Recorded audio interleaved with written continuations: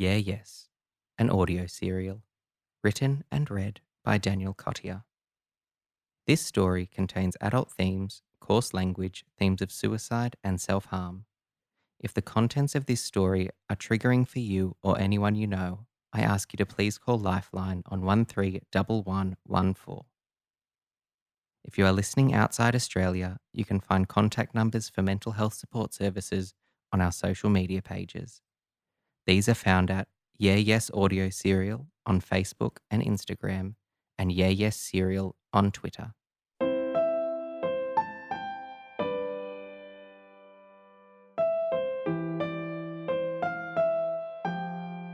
Chapter 14, Saturday, 2nd of September, 2017. Go and do a final sweep while we see if we can fix this fucking thing. Mum waves me off upstairs as she and Dad contemplate for the umpteenth time how to reattach the broken fan blade. Mum asked how it broke, and I said Mark tried to do a chin-up on it. I walk up the newly swept and mopped stairs to the bedroom that sat in limbo all week. It's weird seeing it empty. The bed, the bin of cummy tissues, the desk, all gone in the back of the van Dad borrowed from work.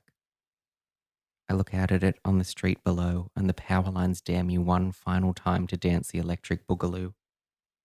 The mouthwash bottle is empty, but I check anyway. It's like a pantry. You know there's nothing left, but you just keep checking. I don't get to have a final sip in this room. It's bittersweet to leave a space you were convinced you'd haunt. Mum has scrubbed the place spotless. No doubt she'll start to tell me what a nightmare it's been to work on her days off.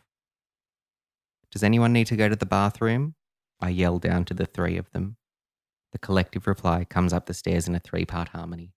No. Good. I've been waiting to do this all day. I head to the bathroom, which is now cleaner than when we moved into it, and sit on the toilet. I peel my jeans off. All of the bending and lifting has opened up the cuts that mark out the number of times things have gone wrong this week. I've been on my feet since I opened the cafe at 6 a.m, and then I got this horrible afternoon/evening of penance for my evacuative sins. Well, here's a final evacuative sin. I wipe, wash my hands, and leave one last reminder there without flushing. I hope the people coming for an inspection enjoy a parting gift from a previous tenant. I make my last entrance down the steps, greeted by the worst welcome party ever. Mum, Dad, and I have cleaned the whole place and moved everything out in relative silence. Mum's saving her energy for some kind of grand finale. Dad points at the fan blade sitting on the counter.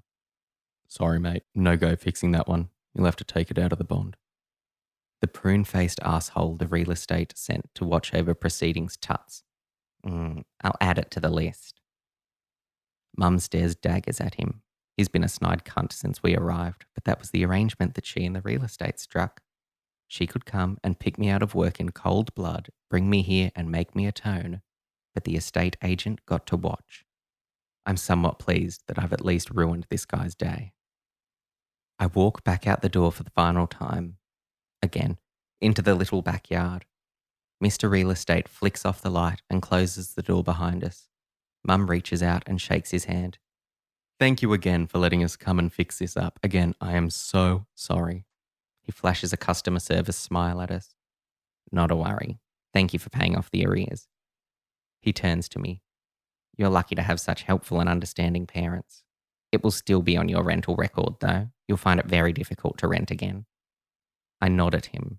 He better make tracks soon, or else I'll punch him so hard his customer service smile comes out his customer service arse. Mr. Real Estate shakes Dad's hand, then turns to shake mine. I don't shake it. Instead, I use my energy not to spit in his face.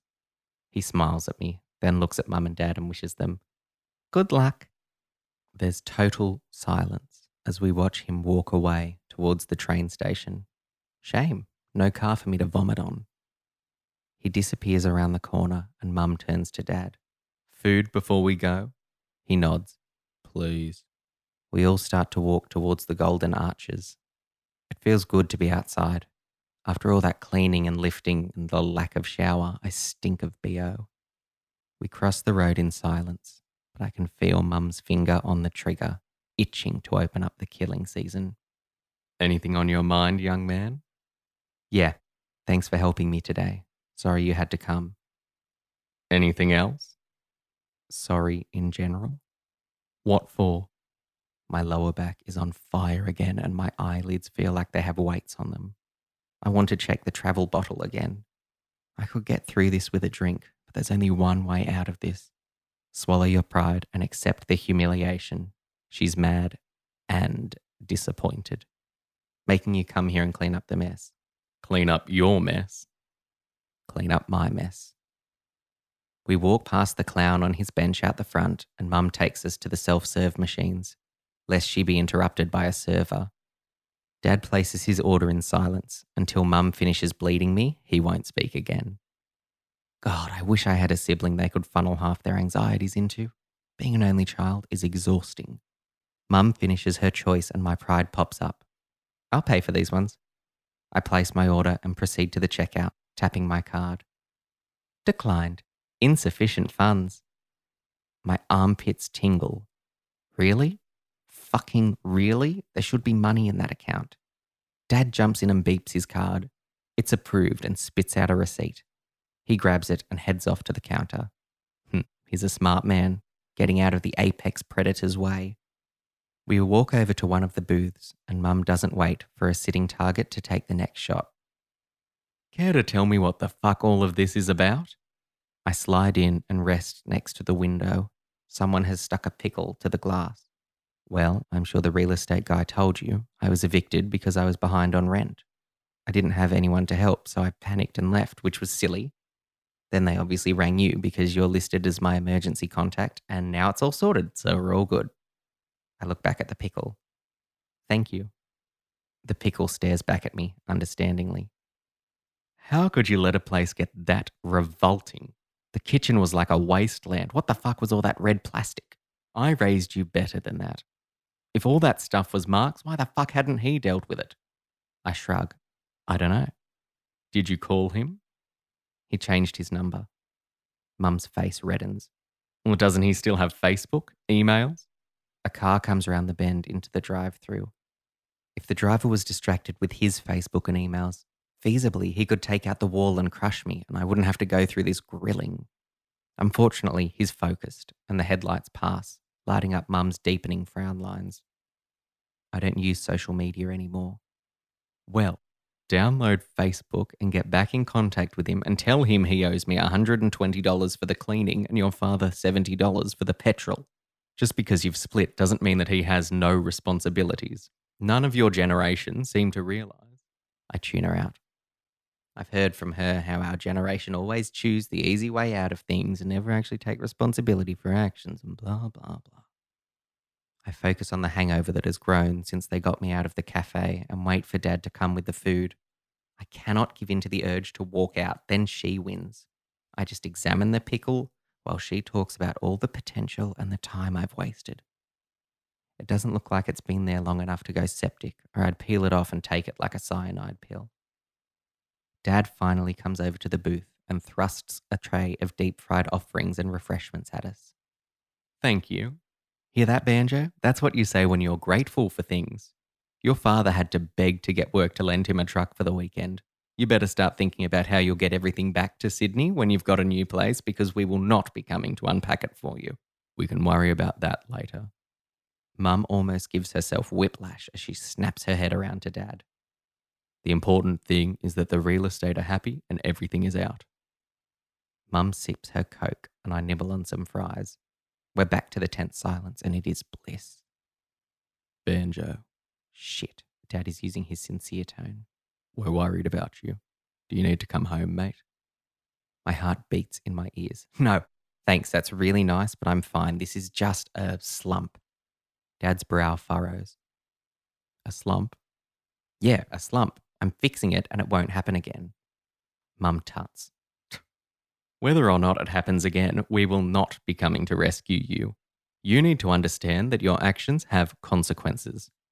Fine, Mum. You want to treat me like a petulant child? You'll get a fucking petulant child. I didn't ask you to come to my rescue. I didn't invite you here. I didn't invite you to the cafe. You made that choice. Her face goes red. No, you're right. You didn't. Your plan was just to leave all your shit in a house and have someone else deal with it. Your plan was to take the easy way out. I am not taking the fucking easy way out. Heads are starting to turn, but I don't give a fuck. The thought of her face at my funeral has stopped me so many fucking times from taking the way out that I want to. I don't ever ask you for anything. I don't ask you because I know nothing comes free or easy with you. I've made a life where I don't fucking need you.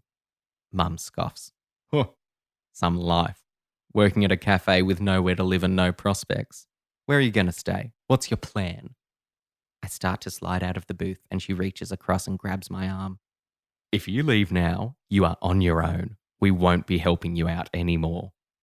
I look her in the eyes. She's furious. And you know what? So am I.